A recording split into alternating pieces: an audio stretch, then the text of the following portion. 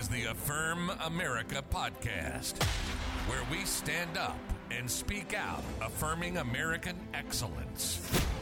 Coming to you deep in the heart of the Midwest, located in an undisclosed log cabin on the outskirts of town. Your host, Marquis Vandemark.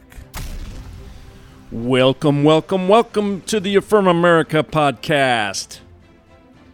We got another beautiful day here in the Midwest. It's going to be hot. Blue skies, and we love it. Second day of summer in the greatest nation on God's green earth. Thanks for joining us on the Affirm America podcast this morning. Hey, if you haven't subscribed yet, run over to affirmamerica.com. Put in your email address. We'll notify you when a new episode comes out. You can also reach me at marquise@affirmamerica.com. 2000 Mules is still playing over there, free of charge. Check it out. Find out how the 2020 election was stolen. Today is the top 5 headlines for this Wednesday, June 22nd, 2022. Headline number 5. First-degree puppetry. Stephen Colbert addresses staffers' Capitol arrests. Stephen Colbert carved out time on Monday night's Late Show to downplay the arrests of 7 of his staffers inside a Capitol Hill building and joked that they committed first-degree puppetry. Members of the Late Show production team were busted Thursday night inside the Longworth House office building after filming interviews there earlier in the day for a segment of Triumph, the Insult Comic Dog. After they'd finished their interviews, my staffers were doing some last-minute puppetry and jokey make-em-ups in a hallway when Triumph and my folks were approached and detained by Capitol Police, Colbert said during his opening monologue. Capitol Police said the 7 staffers, along with Robert Smigel, who voices Triumph, were unescorted and without congressional ID on the 6th floor of the building. All right, let's listen to a couple clips here. We have Steve Colbert's explanation and then Joe Concha. This is Colbert.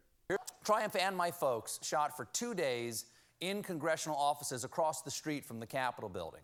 They went through security clearance, shot all day Wednesday, all day Thursday, invited into the offices of the congresspeople they were interviewing, and that's very important. You have to invite Triumph in. He works on Dracula rules.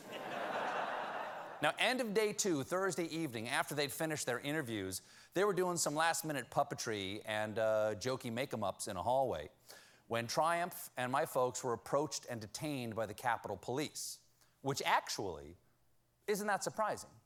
The Capitol Police are much more cautious than they were, say, 18 months ago, and for a very good reason. If you don't know what that reason is, I know what news network you watch. So, got that in there? The Capitol Police were just doing their job. My staff was just doing their job. Everyone was very professional. Everyone was very calm. My staffers were detained, processed, and released. A very unpleasant experience for my staff. A lot of paperwork for the Capitol Police, but a fairly simple story. Until the next night, when a couple of the TV people started claiming that my puppet squad had, quote, committed insurrection at the U.S. Capitol building. First of all, what? Second of all, huh? Third of all, they weren't in the Capitol building. Fourth of all, and I am shocked I have to explain the difference, but an insurrection involves disrupting the lawful actions of Congress and howling for the blood of elected leaders, all to prevent the peaceful transfer of power. This was first-degree puppetry. This was hijinks with intent to goof. Okay, and this is Joe Concha. Late-night host Stephen Colbert cracks jokes after members of his staff are arrested on Capitol grounds. CBS saying in a statement, quote, their interviews at the Capitol were authorized and prearranged through congressional aides of the members interviewed. Joe Concha joins us now. Joe, what should Americans take away from this episode? They should take away that Stephen Colbert here is lying, of course. They weren't being professional because they were in the building illegally. They had already been escorted out, and then they were snuck back in. He says, oh, they were just doing some puppetry and some last-minute stuff in the hallways. He left out the part that they were banging on congressional doors at 8:30 at night. And then he tries to play the victim card and saying, oh, it was an unpleasant experience for his staff. Oh, God, give me a break. If this was a Fox News crew that had committed the same crime, you could be sure this would be covered wall to wall, and the snark level would be turned up to 14 on a scale of 1 to 10. All security video related to the arrest of the Colbert 7 needs to be released immediately. These activist producers who had already been escorted out of the building, as I said, were not acting professionally. And will be interesting to see what kind of sentencing happens here. Chad Pergram reported on the network last night. Just last week, a court found a man named Coy Griffin of the group Cowboys for Trump guilty of a misdemeanor of entering the Capitol grounds. He didn't even enter the building itself, and he was sentenced to 2 weeks in prison. Let's see if justice truly is blind here. Okay, there you go. There's two sides of the story. So, of course, Colbert just wants to make a joke out of it and use it as an opportunity to make fun of the January 6th trial, the sham show trial that's going on right now. And it's just so blatantly biased. There's two tiers of justice in the government.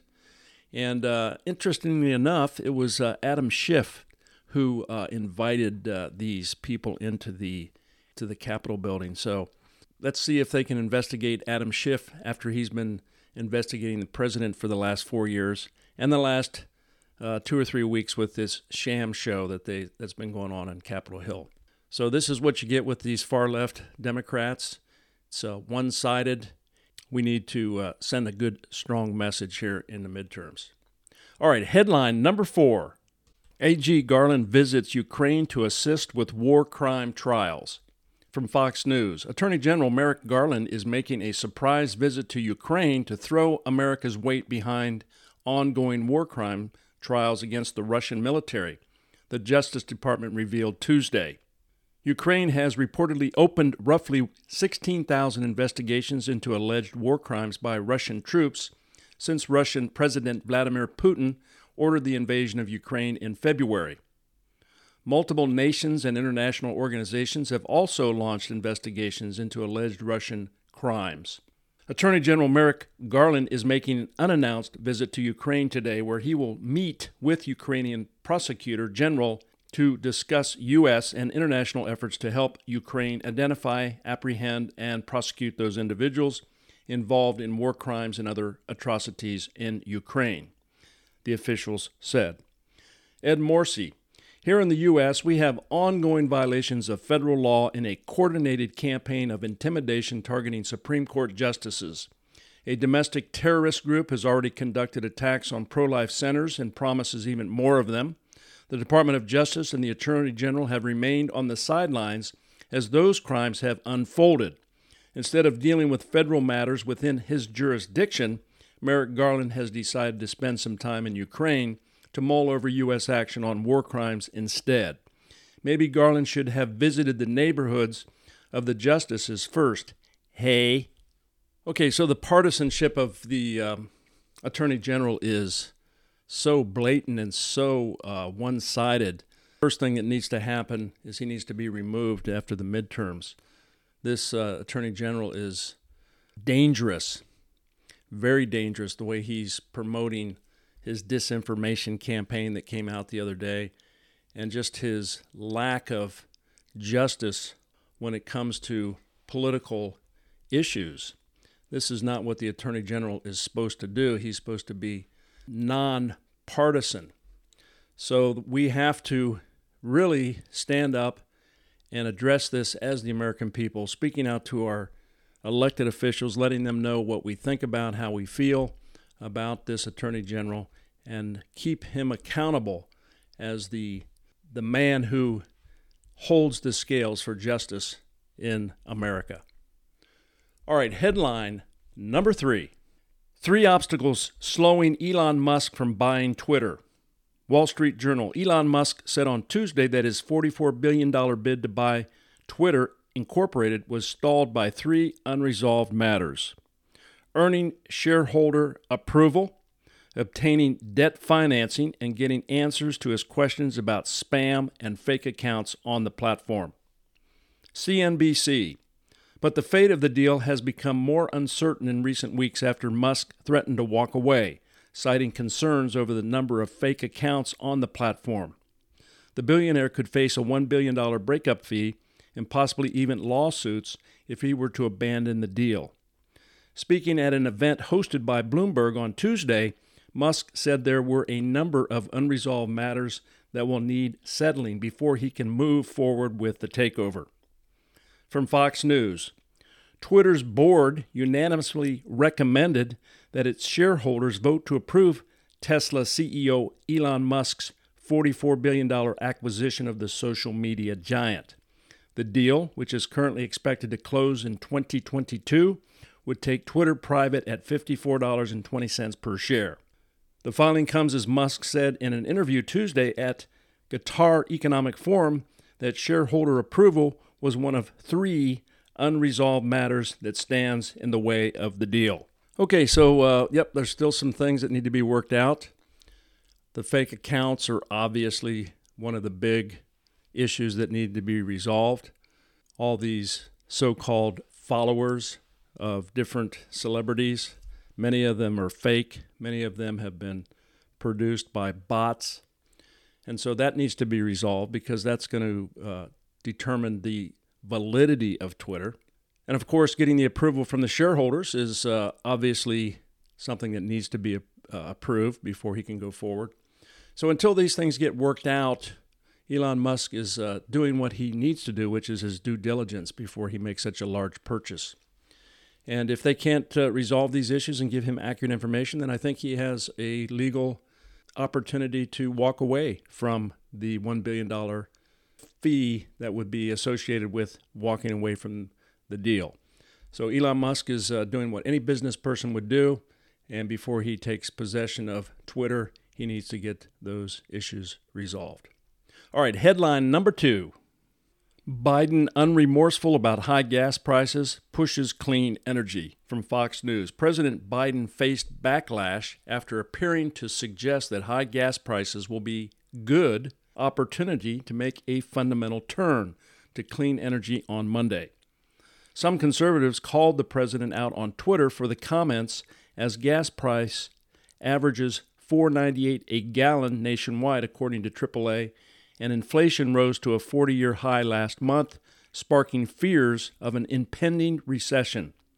Biden's comments sparked backlash from many conservatives, with some critiquing Biden as being tone-deaf to the problems of average Americans are facing. Greg Price, Biden, quote, "My mother had an expression, out of everything lousy, something good will happen. We have a chance to make a fundamental turn toward renewable energy, electric vehicles, and across the board." All right, so let's listen to Joe Biden in his own words about what he thinks about the energy situation. Same time, my dear mother used to have an expression, out of everything lousy, something good will happen if you look hard enough for it. We have a chance here to make a fundamental turn toward renewable energy, electric vehicles, and not just electric vehicles, but across the board. And that's something we should be. My team is going to be sitting down with the CEOs of the major oil companies this week and try to get an explanation how they justify making $35 billion in the first quarter. Are you planning to sit down with oil and gas CEOs, No. Mr. President? Why is that, sir? Because my team's going to do that. Okay. But you did that with retailers and logistics companies and consumer companies. Because I have it already done. Okay, so there you go. We've talked about this before. Again, this is tone deafness. This is no regard for the American people. This is an ideology. This is a concept changing to renewables without first having the solution. So they put the American people through terrible gas prices. The families suffer with high costs of energy as part of sparking high inflation numbers. And as a result of this, Biden just continues to speak about changes to electric vehicles, which are currently out of the reach of the middle class to purchase.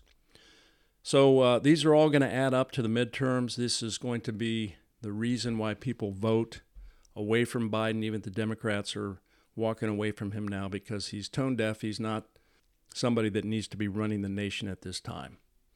All right, headline number 1. Supreme Court rules Maine state tuition funding cannot exclude religious schools. Axios. The Supreme Court on Tuesday ruled that Maine cannot exclude religious schools from a state tuition aid program, saying that doing so violates the First Amendment. In a 6-3 opinion, Chief Justice John Roberts wrote that Maine's program operates to identify and exclude otherwise eligible schools on the basis of their religious exercise. The program allows parents who live in areas without public high schools to receive state assistance to cover tuition costs at public or private schools in other communities, as long as they are considered non-sectarian. From the Wall Street Journal, Maine has 180,000 secondary school students, fewer than 5,000 largely in the state's sparsely populated north live in localities without public schools and therefore qualify for tuition program.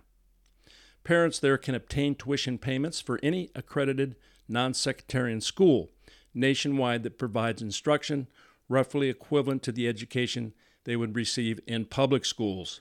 Shannon Bream, quote, "We got the school voucher decision. Maine had barred parents without a public school option from using state money toward religious schools. 6-3, SCOTUS finds that violates the Constitution." Okay, so this is a big victory for the First Amendment, or religious freedoms. Again, the far left, they want to take religion out of schools. They took prayer out of schools. And as a result, we've seen the decline morally of our nation. And so this is a victory. This is the pendulum swinging back to where it should be, allowing for the use of public funds for religious or non-religious purposes. That's the way it should be done. This is the way the Founding Fathers set up our Constitution. We're glad to see this. This is a good step forward, and kudos to the Supreme Court for passing this Supreme Court ruling. All right, those are your top 5 headlines for this Wednesday, June 22nd, 2022. Thanks for joining us on the Affirm America podcast, and we'll see you tomorrow. Have a wonderful day. God bless you. See you then. This is the Affirm America podcast with your host, Marquis Vandemark. And let's never forget, America is great, and we affirm it.